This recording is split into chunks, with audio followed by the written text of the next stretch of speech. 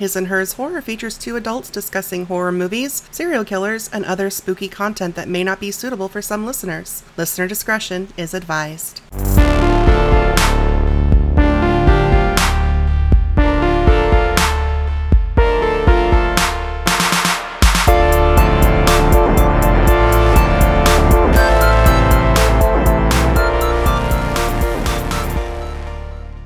Welcome to Season 2, everybody. Yeah.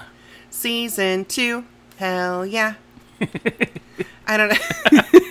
I mean, other than saying, "Hey, welcome back," it's another year. I mean, it's just been a week for you, but it's been a long year. Oh my god, you guys. Most of my housekeeping stuff I have for the end. Okay. But like, as far as like thanking people and stuff like that. Right. But I do kind of want to.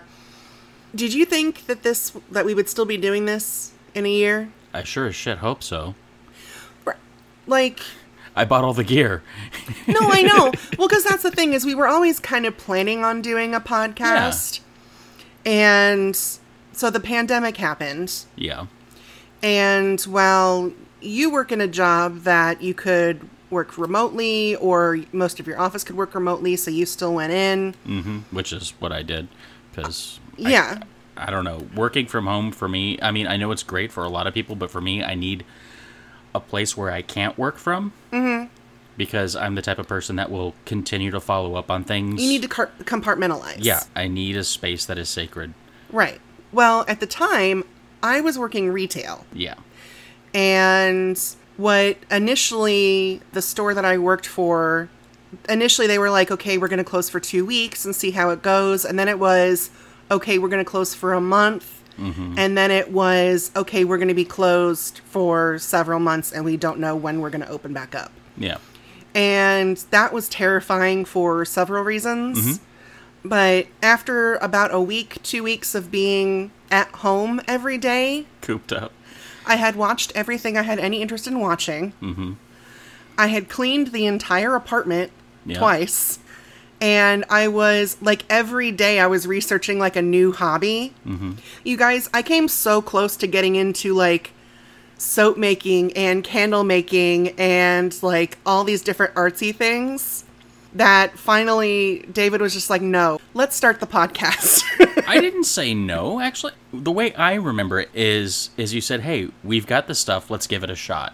And I said, okay, fair enough. What do we got to lose? Because basically I was like, I need something to focus on. Mm-hmm. I need something to do. Although we don't have the space for candle making. I'm just going to tell you right now. We don't have the space for any of the shit I was looking at doing. Well, fair. But I don't know.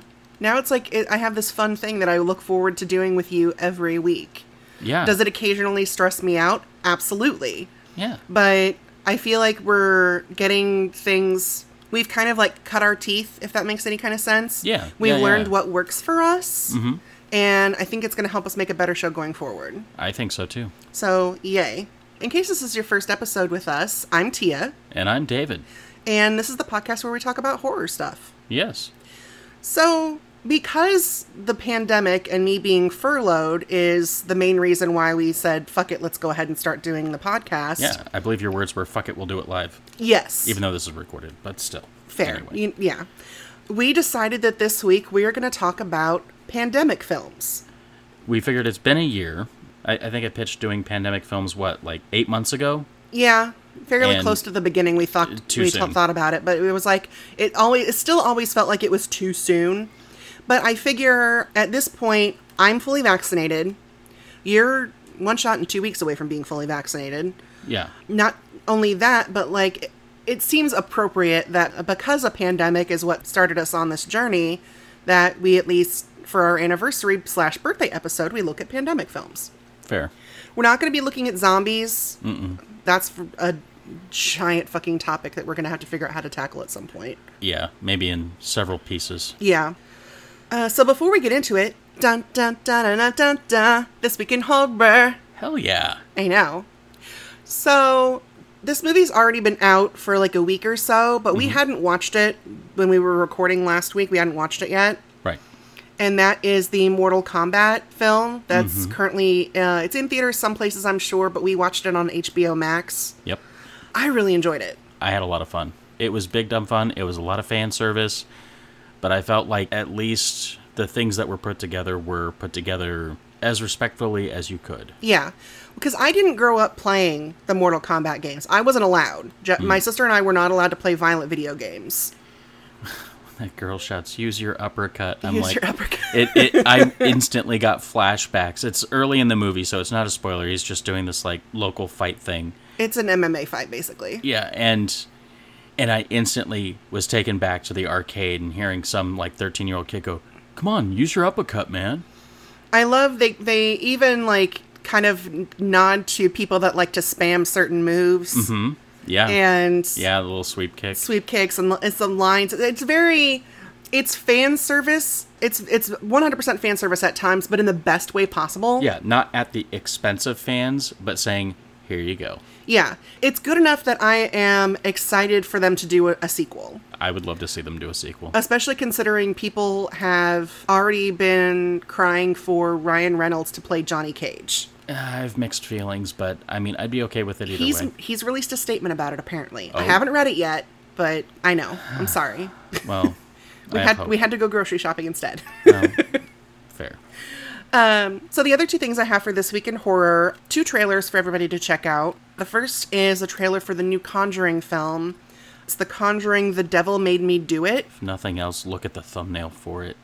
The thumbnail, I took a screenshot and posted it on our Twitter, and it's poor Patrick Wilson. They did him dirty to get a thumbnail of him making just the derpiest face. Like, you could have told me it was a sequel to Dumb and Dumber, and I would have believed it. And you watch the trailer, and that's supposed to be a serious moment, but I'm like, I can't take it seriously now. But it is based off of one of their cases where someone actually tried to claim temporary insanity due to demonic possession. Mm-hmm. I don't remember the specific name of the case, but we'll talk about that more when it gets closer to the movie actually coming out. Yeah. The other trailer I have, it's not for a horror movie, mm-hmm. but it's a movie that deals with the subject of Alzheimer's and dementia, which, if that is something that runs in your family, is terrifying. It absolutely is terrifying to me. Yeah. So the movie is called Here Today. Mm-hmm. It's Billy Crystal and Tiffany Haddish. There are several other people in it as well, but they're the main focus. Mm-hmm. And it's basically about these two people becoming unlikely friendship kind of thing. And yeah. Like the family that you build for yourself, that's just as important as the family that you're born with. Yeah, your found family, and sometimes you just hit it off with somebody, as a friend in a platonic way. Yeah. And the trailer is so sweet. Like, I was almost tearing up. I did tear up because I came to the realization that this funny guy, Billy Crystal, that I've seen my whole life, is getting older. It's the first time I've seen him in quite a while. Uh-huh. And so it was a shock to me. It was kind of like the first time I saw Dan Aykroyd after a long stint. When I first saw him in Grosse Pointe Blank. Mm-hmm. I was like, oh, Dan, what's going on? And to see Billy Crystal aging, because it's a natural thing, we do age, we People progress. get older, yeah. And I don't know, it kind of was a little shock to the system to see someone older, not in old makeup, but because they're older. Yeah. But yeah, check both of those trailers out. They look good, Yeah. So that's all I have for this week in horror. Sweet. I know. It's simple, short, whatever. Yeah. We have a bunch of housekeeping at the end of the episode, so that's... More housekeeping? We already picked up. No. Oh my god. Anyway, let's get to the films. Yes. The first film that we have picked for our pandemics episode, because like I said, we're not doing zombies, but I feel like this isn't that. No, this is not that. So let's talk about The Crazies. Yes. Specifically the 2010 remake, which I know some people aren't big fans of remakes. This one I think is very good. Not only that, but George Romero actually produced it. So there you go. So, because when it comes to me, with remakes, and I think I've said this before, if the original creator is involved in some way, like as a producer, or maybe they wrote the screenplay, or even they're directing it, which doesn't happen very often, realistically, but... Yeah, I mean, Funny Games is really the only thing I can think of off the top of my head where the original director directed both. Right. So yeah, George Romero was an executive producer on this, so he had a say, and I actually think the way it's done is really good. And it has Timothy Olyphant in it. It does. So one of the things that I brought in, because with pandemic films, sometimes you have like medical terms and stuff like that. So I kind of looked up the terms you might need to know for a particular film. So there's only really one for the crazies, and it's rhabdovirus. Rhabdovirus? Yes, rhabdovirus. So a rhabdovirus is any of a group of viruses constituting the family Rhabdoviridae. Is that like rabies? It is. It actually is. It's responsible for rabies and vesicular stomatitis of cattle and horses. Okay, that sounds like I mean, props to you for saying those words, but that went right over my head. Because that sounded like you said testicular, and I'm like, oh, that sounds bad. No, it's not. It's vesticular? Vesicular. Oh, vesicular. So vessels. Oh, okay. So that's the only big thing that you need to know, because they specifically, at one point, they say rhabdovirus. And okay. I had to pause the movie and, like, Google it. I was like, what the fuck is a rhabdovirus? Sounds like a made-up word. I knew it was, it sounded like a legit. I was like, let's look it up, and it's legit. Okay. I'll get into it here in a little bit. So the plot of this film, when a military cargo plane crashes, an experimental bioweapon is released into the water supply of Ogden Marsh, a small farming town in Iowa. The weapon, codenamed Trixie, turns those infected into mindless, violent psychopaths. With the town under quarantine and the situation growing increasingly deadly, Sheriff David Dutton must find a way out with his wife, pregnant daughter Judy. Not Judy? Daughter Judy, pregnant Dr. Judy. Oh, Dr. Judy. Okay, sorry. Goddamn Jetsons. So it was directed by Breck Eisner, who, yes, is related to Michael Eisner. Okay. It's his son. Oh, okay. Because I meant to look it up earlier, and I had forgotten, so I did it this morning. So you still looked it up? I did still look it up. And it was earlier. Cool, because sometimes you see last names, and you're like, oh, I wonder if they're related to such and such, and most of the time they're not. Right. Nope, he's Michael Eisner's kid. Cool. Screenplay by Scott Koser and Ray Wright. Like I said, it is based off of the George Romero film from 1973. Okay. The main cast, there's like a lot of other players, but I really just have like the main four that we kind of follow. Right. So Timothy Olyphant is David Dutton. Not Josh Duhamel. Not Josh Duhamel, that is correct. Because I was convinced that Josh Duhamel was in this movie. I even Googled it, and I saw a bunch of results saying Josh Duhamel in The Crazies. But then when you actually read it, the articles all say, no, it's Timothy Olyphant. See, and that's the funny thing is, what did I say a couple weeks ago when we did an episode, and I was like, it's Josh Duhamel, don't confuse him for Timothy Olyphant. And you were like, oh, I don't confuse the two. And then you did. Well, in reverse. Yeah, I know. So Timothy Olyphant, he's done quite a lot of things. People will know him more recently for Santa Clarita Diet, but he was also Mickey in Scream 2. Yeah. And he was Pete, one of the four friends in Dreamcatcher. Yes. Rhoda Mitchell is Judy. She was Rose in the Silent Hill films. Mm-hmm. Joe Anderson is Russell Clank. He was Matthias in The Ruins. Okay. Yeah. And then Danielle Panabaker is Becca. She was Jenna in the 2009 Friday the 13th with Motivated Jason. Motivated Jason, yeah. She was also Caitlin Snow in the Arrowverse. Okay. So this film had a budget of $20 million, box office of $55. So nice. Not too bad. No, not bad. I mean, you're not going to get, $1 billion... And this isn't Marvel. Well, no. So my fun facts. Mm-hmm. I have a couple. You're a fan of Dr. Strangelove. Yes, I am. So the film, Dr. Strangelove, ends with the detonation of a nuclear weapon while the song We'll Meet Again, performed by Vera Lynn, plays. Yes. The opening credits for this film featured Johnny Cash's rendition of the same song, which is interesting when you consider that the film ends with a nuclear weapon being deployed. Oh, shit. I know. Not only that, this is actually the second time that a Johnny Cash song has been used in the opening credits of a Romero remake. Really? Yeah. Both songs are actually also from the same album. They're from American 4.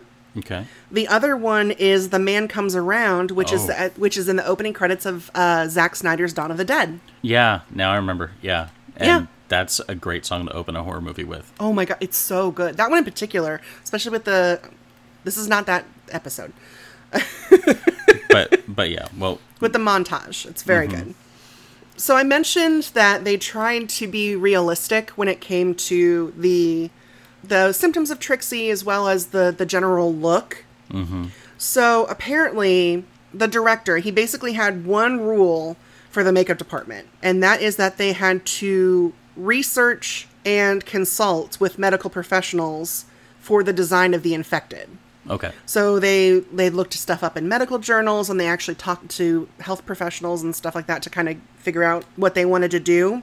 Mm-hmm. So the basis that they ended up using was a combination of rabies, Mm-hmm. tetanus, and Stevens-Johnson syndrome. Okay. Do not Google Stevens-Johnson syndrome, you guys. I fucked up and Googled it. I really shouldn't have. That bad, huh? It's a form of necrotizing fasciitis. Oh, yeah. Which is... Necrotizing fasciitis is kind of like a... We talked about it when we talked about cabin fever. Yeah, It's flesh-eating disease. The flesh is... Yeah, it's your flesh rots. Yeah. It's real gross. And when I Googled it, there was a great big picture. Oh, so it's like, so you want to see this, do you?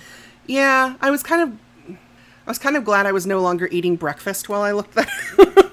I would imagine so. Because that wouldn't, no. But yeah, the application of the makeup took 3 hours per person. Ooh. I know. It's insane. So let's get into my watch thoughts. Yes, let's. So the opening credits for this film, they're kind of showing like Ogden Marsh and the surrounding area. It's this little farming town in Iowa. Yeah. And I was watching this and I'm like, this looks like so many towns that I drive through on my way to visit my grandparents. Yeah, a lot of rural Missouri farming towns. Any Midwest farming town or agricultural-based town. It looked like Northeast Missouri, Southwest Illinois. Yeah. It looked familiar to me. I was like, man, I totally believe that I drive through places like that. Mm-hmm. Easily. The first thing I want to talk about, I kind of have points. I'm trying to be more organized when I talk about a film instead of just saying random shit. My brain is a hard thing to follow. Yes, it is. I've known this for about a decade, but that's okay. Okay. I'm learning. I'm still learning every day. I know, but I'm trying to be helpful not just to you, but to our audience, because not all of our audience are people who have known me since high school. Fair. And can understand the leaps that my brain makes. Very fair. So, the beginning of the film, it's kind of just stuff's going on like normal. It's the opening day of baseball season, so the whole town is at the high school baseball game. Mm-hmm. And this dude just starts walking out onto the fields with a shotgun. And nobody knows what the fuck is going on. So, of course, David, the sheriff, just kind of like goes out there and is like, hey, what are you doing? Because it's a small town. Everybody knows everybody. Right. But I'm watching him like try and talk this guy down because there's clearly something already kind of wrong with him. And he's got a shotgun and he continues trying to talk him down. It's not until he actually like pulls up the shotgun to shoot that he actually takes out his gun and shoots him. Mm-hmm. So I'm watching that scene and thinking about stuff that's going on in the world currently. And I'm like, so police are capable of trying to talk to someone instead of just shooting them. At least in the movies. At least in the movies. I don't know. Probably helped that the person with the gun was an older white man, but whatever. Yeah. So this guy, basically he's a recovering alcoholic, but he's been sober for like 2 years. So they just assume, they're like, well, he had to have been on something because it didn't make any sense for him to do what he did. Right. But unfortunately, this being a very small town, it's going to take like 2 weeks for them to get the toxicology reports. Yeah. And all the blood work and everything. Well, like the next day, this family, the Farnhams, come into Judy's doctor's office because the wife is like, there's something wrong with my husband. He's just not himself. Right. And he's just being very like wooden. Like he's repeating phrases that he's saying. So Judy's like trying to diagnose and figure out what's going on with him. And he's like, she worries too much. And she's like, okay, well, how are you feeling about this? And blah, blah, blah, blah. And then he goes, she worries too much. And I'm sorry, I would not let someone who was acting like that leave. Mm-mm. But she's like, yeah, it's probably fine. Let him rest up over the weekend. That doesn't go well. No, I mean, ship him. Have him get some neurological tests. Yeah. Send him to a bigger town. Well, and that's the thing is she was talking about, she's like, well, on Monday I have to go to Cedar Rapids. So on Monday I'll take him with me and we'll do some more advanced tests and stuff like that. So that night, basically, they hear something going on out at the barn. Right. And the mom goes out there, and the combine harvester is just running. And the lights are on, so she can't tell if he's in it or not. But I see her, like, standing in front of the combine harvester that's running in front of open barn doors. Mm-hmm. And I'm watching this, and I'm like, absolutely not. Right. Are you fucking kidding me? Well, in fairness, she doesn't know she's in a horror movie. I mean, that's true, but, like, your husband's been acting weird, and now you think he's in the combine harvester in the middle of the night, and it's running. Don't just stand in front. That's just dangerous. Fair. Basic safety. Yeah, so she goes back to the house. Her son is in the closet because he's like, Dad's got a knife. Something weird is going on. They're hiding in the closet upstairs, and he locks it from the outside with a key. Mm-hmm.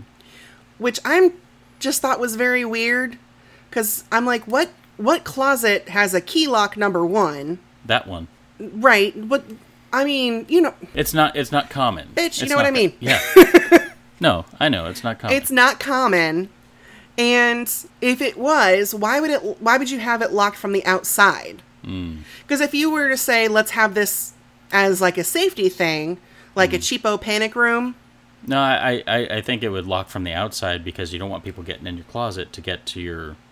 What I'm saying is if you were going to lock yourself in the closet, it would be... I don't know. Either way, it doesn't work out well because he locks them in the closet and then pours gasoline throughout the house and lights it on fire. Yeah. And then when the fire department and the police show up, he's just mowing the lawn and humming to himself. In the middle of the night. In the middle of the night. Yeah, it's like 2 o'clock in the morning or some shit. So basically, David kind of figures out that something crashed into this particular bog. Mm-hmm. And that bog drains into this, which drains into this, which supplies the drinking water for the entire county. It's in the water. For this entire, or maybe not the county, the town, basically. Yeah.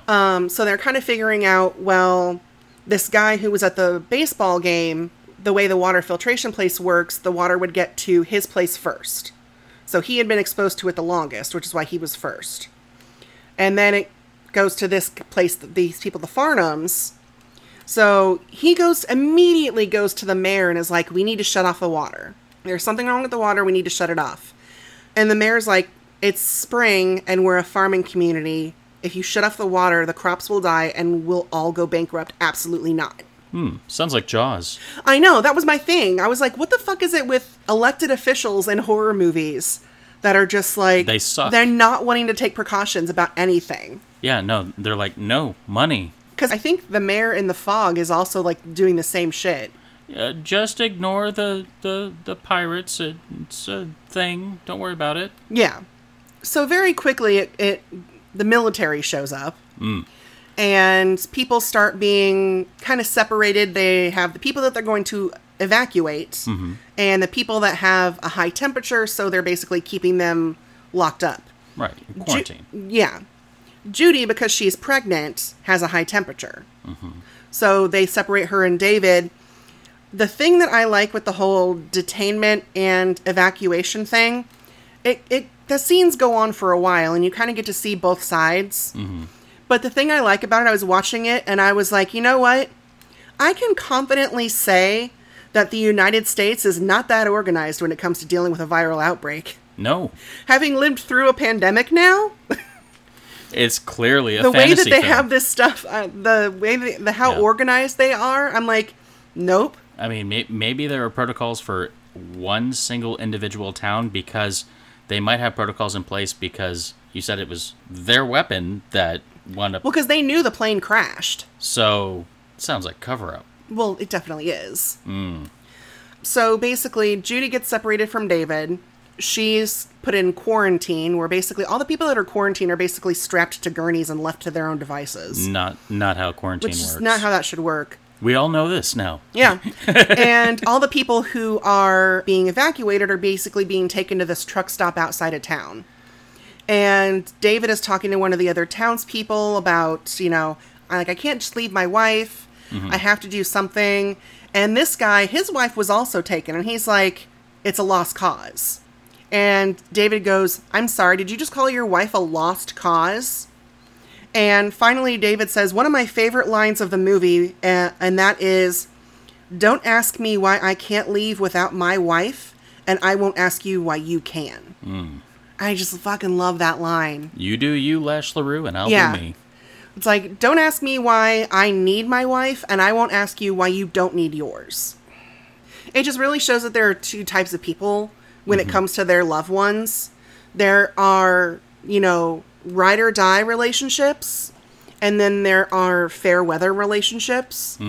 And this other dude and his wife is clearly, as long as everything is going fine, you're my wife and I love you. But the second shit hits the fan and it's like, oh, you're infected with this thing and I'm not, peace. Yeah. Which, absolutely not. Yeah. No.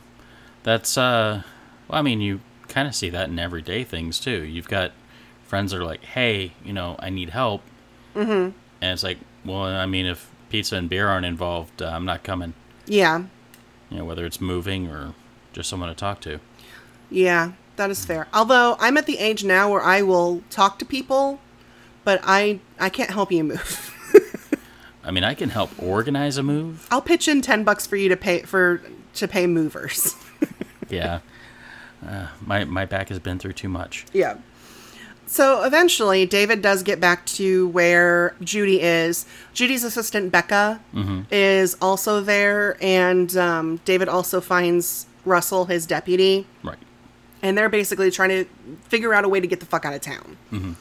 So as they're walking towards basically they have a disused police car out at David's farm.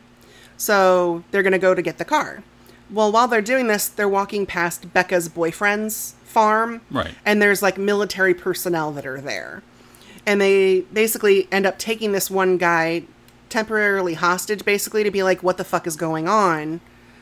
And essentially they're doing an Operation Clean Sweep kind of thing, where they're just trying to, he's like, I don't know what, no, this isn't the guy, sorry. There's a different guy that they learned this from. This guy is basically just a random soldier.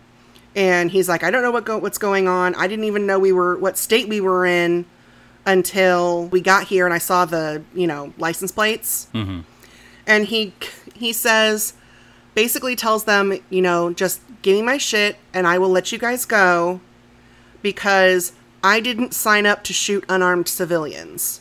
And that's when we find out shit's getting real. Right.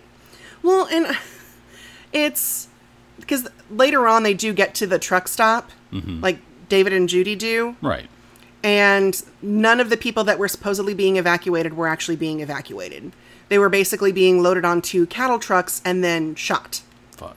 Yeah. One of the other parts of this film I do like is Becca ends up getting killed, and so it's just Judy, David, and Russell kind of trying to walk to this truck stop to get evacuated. And you can tell something's going on with Russell. Yeah, he's acting a little off. But there is a moment where David finally has had enough and kind of knocks him out. And he's just kind of kneeling on the ground, and he looks at David with just the saddest look on his face, and he says, I'm not right, am I? Yeah. And it's just one of the saddest lines in a horror movie that I've ever seen. The realization that you think you're the hero until you realize you can't help anymore. Yeah. That's terrifying. Yeah. That's sitting there, that's running into a burning house saying, I have the training, I have the skills, I'm physically fit, and not realizing that you're not the young, spry, firefighting trained person you were 20 years ago. Right. And you get winded going halfway up the stairs and go, I'm going to die in this building if I don't leave. That's a shock. Oh, yeah. Because I know a lot of people in emergency services, whether firefighting, law enforcement, emergency medical folks, it becomes part of who you are. Even military, it becomes part of your identity when you realize you're no longer the solution, you're becoming the problem. Yeah. That's hard to swallow. Yeah. Well, and it's so sad because you can tell he didn't even realize it until that moment. But because he is sick, he's basically able to sacrifice himself to give Judy and David a way to get past this military blockade to get closer to getting out of town, basically. Right. So they do end up learning from another military intelligence guy. Basically, the military is doing like a clean sweep kind of thing. They're basically just going to nuke the town and say, oh, this is what happened, and it was a tragedy, to stop anyone from knowing how badly they fucked up, basically. I mean, this is a small town in Iowa, not Raccoon City. Well, they still do it. Yeah. So here's my thing, though. Mm-hmm. What about the people that are from Ogden Marsh, but weren't in the town at the time that it was nuked? Like, what are they going to tell these people? Like, I'm sorry, you can never go back to your town because it was... Like kids off to college and people visiting relatives, stuff like that. Yeah, because during the credits sequence, there is actually like a news reel that basically says that there was an explosion at the chemical plant in town, and the fires raged out of control, and that caused an explosion at a gas station, and it just ended up spiraling out of there. But here's the thing. Regular old, like the town burning down with regular old fire... You would still expect that if you weren't in the town at the time, you could attempt to go back in and be like, I want to look through my house, see if I can find any, heirlooms or anything that maybe didn't get damaged in the fire. So what is your explanation going to be for these people when they're like, oh, I want to go back to this town and see if anything is still there? And you, like, what, are you going to shoot them? Yeah. Are you going to tell them, oh, you can't because it's a nuclear site? Like, how are you going to explain that it's a nuclear site? It just seems weird. Not to mention the fact, like I said at the beginning of this particular film discussion, this town looks like so many little towns that I drove through on my way to visit my grandparents. Are you telling me there's not a single person who doesn't just randomly drive through this town on their way to visit family? Yeah, like that's a great point. Yeah. I don't know. It's weird. It does have a downer ending, which I like. Yeah, I'm not a huge fan of happy endings. Well, because earlier in the film, when they show like these satellite images of, and it's like stuff comes up on the screen. It's like Ogden Marsh, population this many, like initiate containment protocols. And at the end of the film, it's just David and Judy basically walking towards Cedar Rapids, and you get another one of those satellite images, and it says Cedar Rapids, population like 128,000 some odd, and then initiate containment protocols. Yeah. It just, I like downer endings like that. I don't know why. Nothing against anyone in Iowa. I know we have listeners in Iowa, but... Yeah, no. Iowa folks are perfectly fine. It's just, for me, a downer ending makes me think more and causes more of a discussion, whereas a happily ever after, Hays Code type, everything's all right ending... Yeah. It just kind of leaves the story right where it stopped. Yeah. And it's like, oh, I guess there's nothing to think about or worry about or discuss any longer. Right, exactly. So let's get into our other film. And I think prior to the events of 2020, I'm not sure people would have necessarily considered this to be a horror film. I do, but I don't know. I mean, let's see, there's some gore. Where are we still talking about the crazies? No, we're talking about our next film. Okay. There is some gore. There's definitely some horrific things that happen. Yeah. Yeah, it's horror. So let's talk about 1995's Outbreak. Yes, I believe actually back in March of last year, it was one of the highest played films on Netflix, if I recall. It was like trending everywhere. It was, for the month of March of 2020, it was in Netflix's top 10 of most watched movies during the month of March. So most of y'all have probably seen this. If you haven't, it's pretty good. I highly recommend it. I know it's currently on HBO Max, because that's where I watched it. So terms to know for this film. Wow, we're getting an education, folks. We have several terms to know for this film. The first is USAMRIID. Yes. So USAMRIID is the abbreviation for the United States Army Medical Research Institute of Infectious Diseases. So basically it is a section within the U.S. military that researches things like Hanta, Ebola. I know I saw when they were doing the lab breakdown, HIV, SARS, anthrax, things like that. Right. Anything that could potentially be used as a biological weapon for research, I guess. Well, for various things. Yeah. And then we have the CDC. Yeah. Which, again... Centers for Disease Control. The Center for Disease Control and Prevention. The P is silent. The P, yeah, they just go by CDC. Well, I think it used to be just the Center for Disease Control, and then they added prevention, and then just called it CDC. Kind of like how the ATF has expanded all of their words in their title, but they just still call it the ATF. They still just call it the ATF, yeah. So the CDC, they're located in Atlanta, I think. They do similar stuff to USAMRIID, but on a more civilian based. Yeah. And then the last term I have is VHF. So very high frequency. Victor Hotel Frank. No. VHF stands for viral hemorrhagic fever. Oh. So viral hemorrhagic fever is an infectious disease that can cause severe life-threatening illness. Basically, viral hemorrhagic fever, it damages the walls of the of your very small blood vessels, causing them to leak, which can cause internal bleeding, and it could also hamper the blood's ability to clot. Okay, so then you've got basically a byproduct would be side effect of a bleeding disorder, along with internal bleeding and... Yeah. The internal bleeding that's caused is not usually life-threatening. It's the other stuff that comes along with it, basically. Okay. So, fever, having trouble breathing, excessive internal bleeding can cause issues with brain function, too, depending on localization. So, yeah. Anyway, I find medical shit interesting. It is interesting. It's terrifying, too, but it is also interesting. Fair enough. But I give you these terms because it makes giving my breakdowns on shit it makes it easier. So, the plot. Colonel Sam Daniels, a USAMRIID virologist, is sent to investigate a deadly outbreak in Zaire. The disease, a fictional VHF codenamed Motaba, is highly infectious and has a 100% mortality rate in just over 24 hours.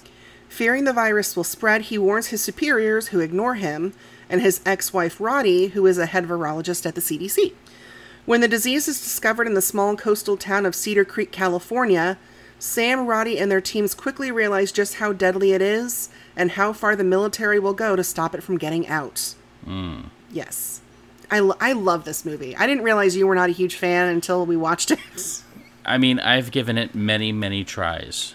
I have fewer issues with it now, but I think I've pinpointed my issues with the film. Okay. Well, we'll get into that here in a little bit. Let me do my facts. Yes, facts. So it was directed by Wolfgang Petersen, which is one of the bigger names that's not, as far as in this podcast, that's not specifically horror. You know what I mean? I don't know who Wolfgang Petersen is. Oh, hang on. I thought you were going to say Wolfgang Puck. Okay, so Wolfgang Petersen, he's a German director. He directed Air Force One. Oh, shit. Okay. The Poseidon remake. He did Enemy Mine? Das Boot? Neverending Story. He's done a lot. Okay. Well, Neverending Story could be a horror in itself in some parts, too. So. It is for me, but that's just because I have bad associations with it, so... Okay, so... Yeah. That tracks. He's a big deal. Or a big-ish deal, I guess. He's a big deal. He made parts of my childhood. Fair. So the screenplay is by Lawrence Dworet and Robert Roy Poole. It's actually based on a novel called The Hot Zone by Richard Preston. Okay. The cast... And you guys, I actually got to do something fun this time when it comes to my cast and the other stuff they might have been in. So normally I'm doing horror movies where I have very little of what other people might have heard of that I can say, oh, they've also done this and they've also done this. Because this is technically not a horror movie per se and has a bigger cast, I was basically able to just pick my favorite things that some of these actors have been in. Ooh, can I give you my favorite too? Yes. So we got 2 doses. Fuck yeah, let's do it. High five. All right. Audio murder. It's not that bad. Okay. So first we have Dustin Hoffman, who plays Colonel Sam Daniels, MD. He was the voice of Master Shifu in Kung Fu Panda. He's also Captain Hook in Hook. Yeah. Are you trying to think of stuff that Dustin Hoffman's been in that you like? No. Why? I've already got mine. What are yours? Well, you said you were going to give one. You gave two. Okay. I was just waiting my turn. Oh, go for it. Rain Man. Oh, yeah, I haven't seen Rain Man. See, that's why I made a point to mention that one. Renee Russo is Dr. Roddy Keough. She was Frigga in the MCU. She's also Lorna in Lethal Weapon. Damn it, that's the one I was That going to was pick. your one? Okay. Lorna Doone. I'll start just saying one. No, please. I want to see where our minds are melding. Okay. Then we have Morgan Freeman, who is Brigadier General Billy Ford, MD. He was Azim in Robin Hood, Prince of Thieves. He's also Detective Somerset in Seven. He was also in Dreamcatcher, which you mentioned earlier. That's right. But that's not my favorite film with him. But that is the Epic eyebrows in that movie. And the flattest flat top you've ever seen in your life, folks. My favorite Morgan Freeman movie is probably still going to be Shawshank Redemption. Yeah, that's up there too. Donald Sutherland is Major General Donald Donnie McClintock. Mm-hmm. One of my favorite things is one of his older roles, and that was Matthew Bonnell in Invasion of the Body Snatchers. Yeah. Mine would be MASH. Yes! Such a good movie. Such a good movie. Kevin Spacey is Lieutenant Colonel Casey Schuler, MD. Mm-hmm. He was John Doe in Seven. Yep. Cuba Gooding Jr. is Major Salt, MD. Yes. He was in... What's that Tom Cruise movie? Jerry Maguire. Yeah. I thought you were going to say Snow Dogs for a minute there. No. He was also O.J. Simpson in American Crime Story. Mm-hmm. And he's in one of your favorite movies. Yes, he is. Men of Honor. Yes, he is Chief Carl Brashear in Men of Honor. Patrick Dempsey is Jimbo Scott. Yeah, there's a guy named Jimbo. I mean, that's the thing that threw me, because you see Patrick Dempsey and you're like, oh, Grey's Anatomy and this. I tell you what, though, he grimes up good. Oh, he does grime up good. There's a term that people have made on the internet that is the opposite of cleans up well, and that is grimes up good. Is that so that's the thing. It's a thing. You just made it up. No, okay. It's a thing. So, for example, a lot of people use as their example Henry Cavill. Oh, yeah, he does grime up good. Because when he's, like, all clean-cut in his suit and everything, you're just kind of like, meh. But then when you dirty him up a little bit and make him be Geralt of Rivia, then you're like, yes. Yeah. Superman? Geralt of Rivia? Yes. But, yeah, Patrick Dempsey, Derek Shepherd on Grey's Anatomy. He's also been in various fantasy rom-coms. Rom-coms and stuff, yeah. Zake Smoke is Dr. Benjamin Iwabi. Mm-hmm. He was Dargent Patrod in the Serpent and the Rainbow. Yes. And the last person I mentioned isn't a huge role in the film, but I felt like I had to mention him. Dale Dye is Lieutenant Colonel Briggs. Yes. He was Captain Harris in Platoon, but he's also from Cape Girardeau. Oh, yeah. Cool. So, which is in Missouri, which is where we are. I just thought it was neat. We don't often have actors that are from Missouri in stuff we're talking about. Look, I'm a transplant, so I'm just gonna put it here because, like, I was born in a coastal state. Yeah. Cape of what? What Cape is a coastal thing. I didn't name the damn place. Okay. I'm not from there, and I've never been there. So why don't you ask somebody else? I don't know. We're a landlocked state. I know. Let's move on. Okay. Budget of $50 million. Okay. Box office of 189.8. Nice. Which is not too bad. As far as fun facts go, you mentioned one of mine, which is the resurgence in popularity as of March 2020, where a 25-year-old film got into Netflix's top 10. Because apparently everybody that was home is like, gallows humor. One of the problems that I have with this movie, and I know this is an issue for you too, is the monkey that they use is a capuchin monkey. Capuchin monkeys are actually not indigenous to Africa. Right. They're South American, aren't they? South and Central America. Yeah. It actually would have been, I Googled, I was curious. I was like, is there a monkey that they could have used from that region of Africa? So it actually would have been more accurate if they had used a dryas monkey. A dry-ass monkey? I was trying specifically not to pronounce it as dry ass. Sorry. It's Dryas, dryas. Okay. I'm sorry. Would you like to see what they look like? I'd love to see your dry ass. David? Fucking bitch. You're gonna give yourself a stitch again. Doubles. Ow. This is what they look like. Okay. Some of them have blue butts. The coloration is different depending on if it's a male or a female. Okay, yeah. Yeah, okay. Yeah. Cool. The only reason I can figure that they used capuchin monkeys instead is because they're probably easier to train. Probably more readily available. That too. Because, if it's easy to train, then there are going to be more of them available. Actually, the monkey that they used in this, the capuchin that they used, is the same one that they used on Friends for Marcel. Really? Yeah. Ah. So one of the other things I thought was really interesting, when Daniels and his team go to Zaire to this village to kind of investigate this outbreak, as they're walking through the village, you see several huts in the background that are burned down, and there's clearly, like, burned bodies in them. Mm-hmm.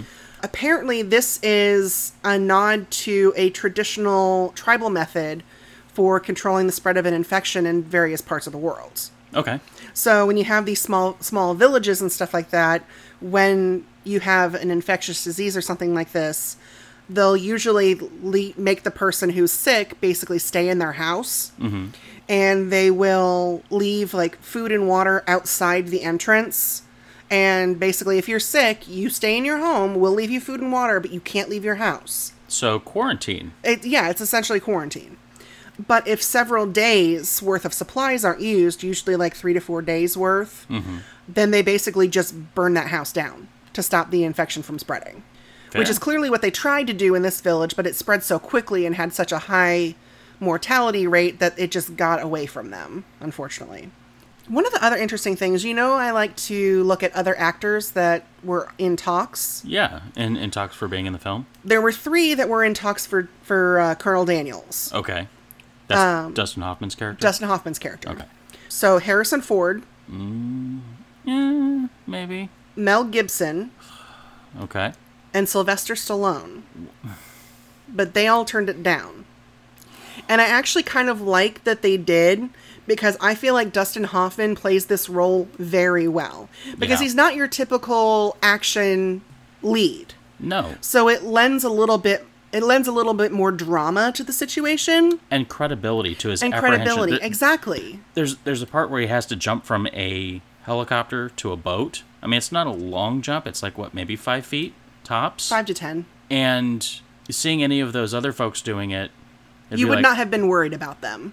Whereas I'm like, careful, because he's a doctor. Yeah. He's not an action hero. Right, exactly. Like, he's in the military, but he's a military doctor.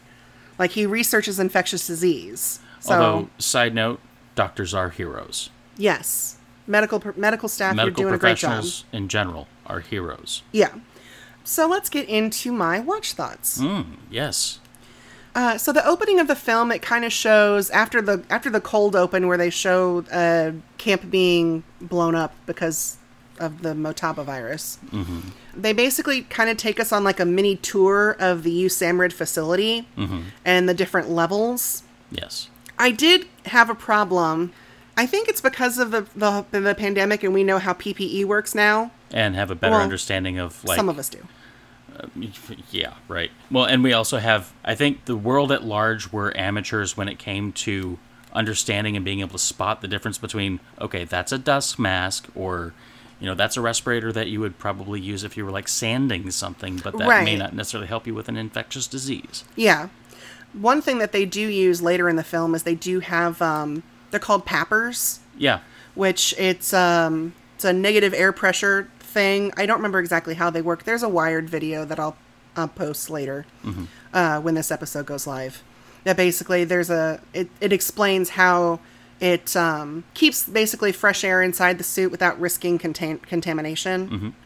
They do use those later, which I do like. But at this particular juncture, you see someone leaving like it's a level 2 or level 3.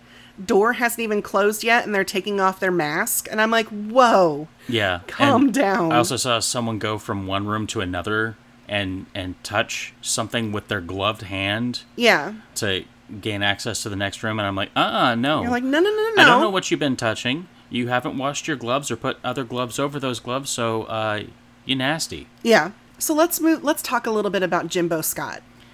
Okay, yeah, let's talk about Jimbo Scott.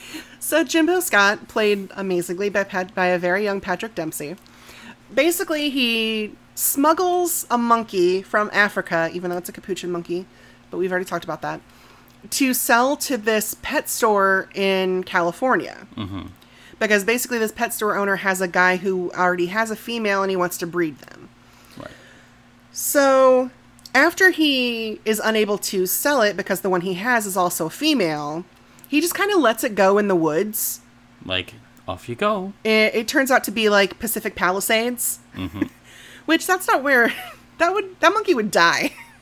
It's far too cold. Yeah. I'm sure. And it would have to survive on foraging, and I mean, it's got some advantages, but a lot of disadvantages there. Like yeah. I mean, we do find out that a little girl's been feeding it, but still. Yeah. Like, he just looks like he gets on a plane to go home to Boston, and he looks like absolute shit.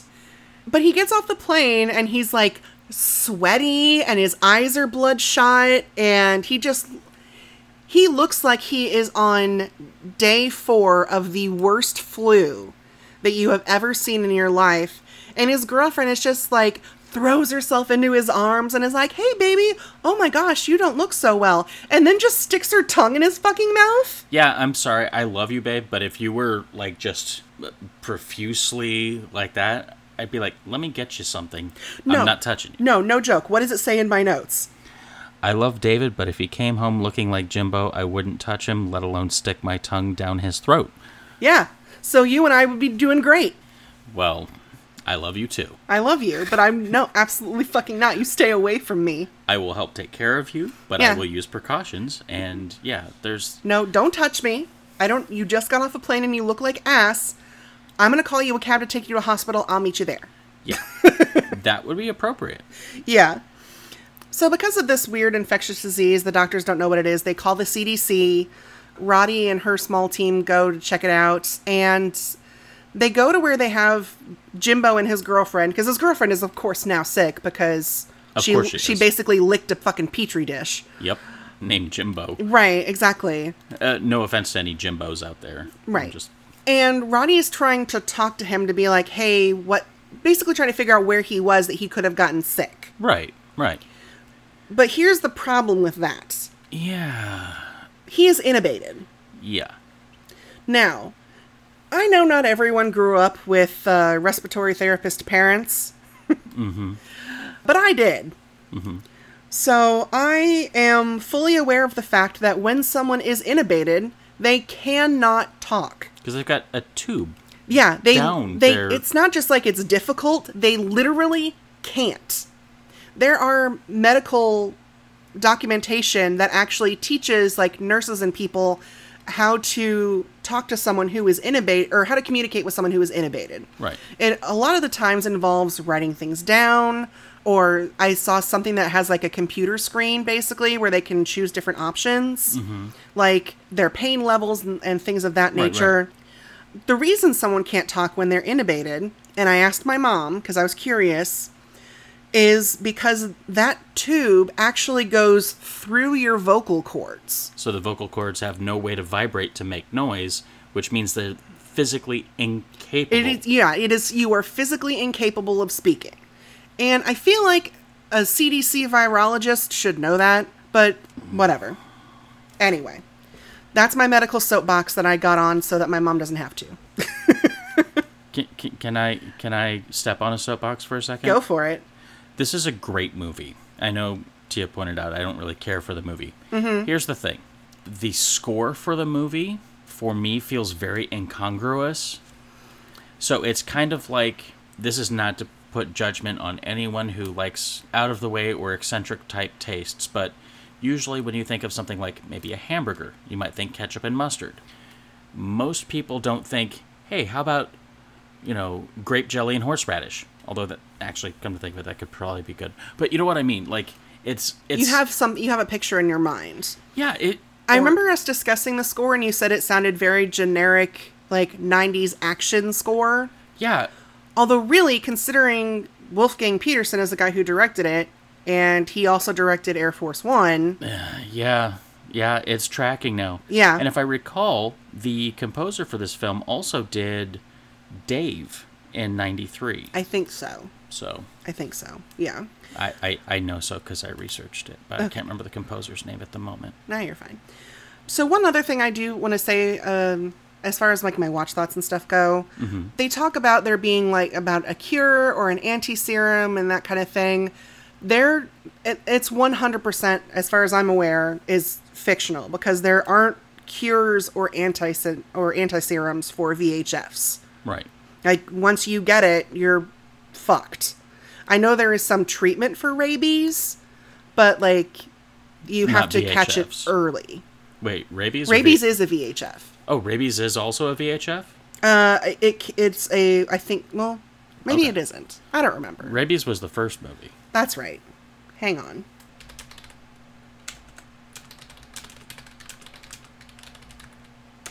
Okay, I am still correct because there's not a cure for rabies. Really? It's according to the World Health Organization, it is overwhelmingly fatal. Wait, I thought there's like, you get a course of shots and that's it. I don't know. Hang on a second. Let me read a little further. Well, shit, folks. I'm learning some realities here. Okay, so if you catch it early. Yeah, if you catch it early, there is an immunoglobulin that they can give you. Mm-hmm. But, like, they have to catch it early. Once the clinical symptoms have set in, it's... You fucked. Yeah. Yeah. Wow. So... Wow. Okay. Yeah. So, but similar to that, actually slightly different because viral hemorrhagic fevers, like Ebola, that's what I meant to say instead of rabies. Oh, okay. There isn't a cure for it. Right. And if there was some sort of an antibody in a monkey, it would definitely take longer than 30 minutes for you to synthesize an antiserum. Yeah. Okay, so it turns out that the military basically already has a serum for... There's 2 different strains of Motaba in the movie. Yeah, because it developed a second strain. There's a bloodborne strain and then an airborne strain, basically. Right. So the bloodborne strain is the one that they found back in the 60s that they already have an antiserum for. Because the whole thing is this particular branch of the military... were basically they had it set aside as a potential biological weapon to use at some point in the movie. So they also had the anti-serum ready to go just in case any of their people got exposed.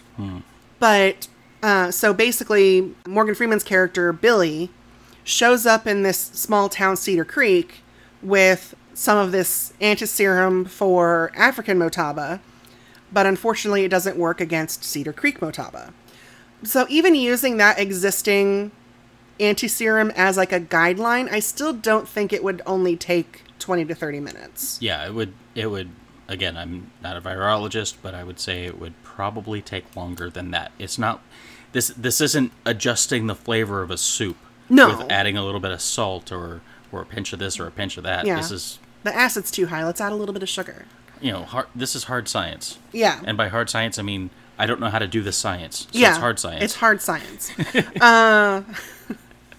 Because one of the other things in this film is because they have this, because they have African Motaba and they've been setting it aside to use as like a potential biological weapon. Mm-hmm. Donald Sutherland's character is an absolute douchebag and basically is trying to do everything he can to prevent them having to basically scrap this bioweapon that they've had. Human lives be damned. Right, exactly. Because they do eventually decide, they get the president to sign off on, it is actually in this film, it actually is called Operation Clean Sweep, where they're going to drop... A fuel air bomb? A fuel air bomb. It's like I think they call it, it's like the largest non-nuclear weapon that we have. Something like that. That's what they call it in the movie. Well, Well... This was in 1995, so right. Per the movie, this is the biggest thing that they have that's not nuclear. And it basically would vaporize the entire fucking town. In theory. Yeah. My thing with that is I feel like they didn't necessarily need to, like, you would still have your bioweapon. Because the whole thing, like, you have the anti-serum. Mm-hmm. And the people that you would be using it against don't. So how does you allowing Daniels to cure Cedar Creek Motaba and save all these people, how does that negate the capabilities of this biological weapon? The only thing I can think of is if word got out that these people were cured, then it would cease to be an effective weapon because there'd be less of a fear factor because they were like, oh, well, there's an anti-serum somewhere. What's your price? Fair. Okay. That, or maybe it's just easy to make. I don't know. And why is it both of these movies involve the military just saying, oops, we dropped our weapon, or oops, our weapon got out? Well, because in the... Put your shit away, folks. Well, because here's the thing. In The Crazies, it's an experimental biological weapon that is on a plane because it was on its way to an incinerator in Texas. And the plane crashed. Why did they have to ship it to Texas to incinerate it? I don't fucking know. I'm sure they have incinerators in wherever they actually were. There's incinerators all over the place, folks. Yeah. Yeah. And with Outbreak, them having this biological weapon is because there was it's a camp in Zaire in the 1960s where all these people were just randomly getting sick, and they came in, took some blood, and then nuked the place, basically. Well, fuel air bombed it. But air bombed it. But the carriers, the monkeys, were still there. Yeah.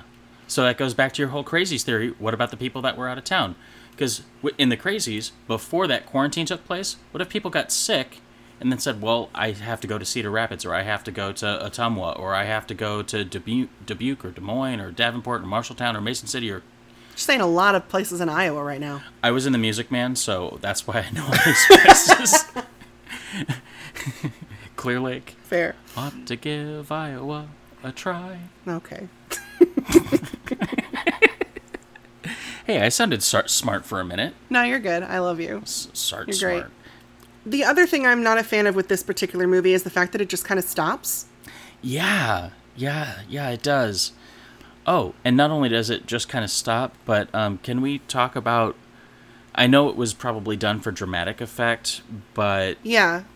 Dustin Hoffman just takes off his life-saving PPE. I mean... So his dying ex-wife can touch his face. He still loves her, though. Right. And he knows that he knows they're working on a cure. Mm-hmm. Which is, I think, why he's like, no, it's fine. It is a risk. Okay, that is... Okay. It was very much if she's going to die, I don't want to live either kind of thing. Which, okay, that's a stance. But, there's that whole thing in Fast and the Furious with the, the no-look driving thing. Yeah.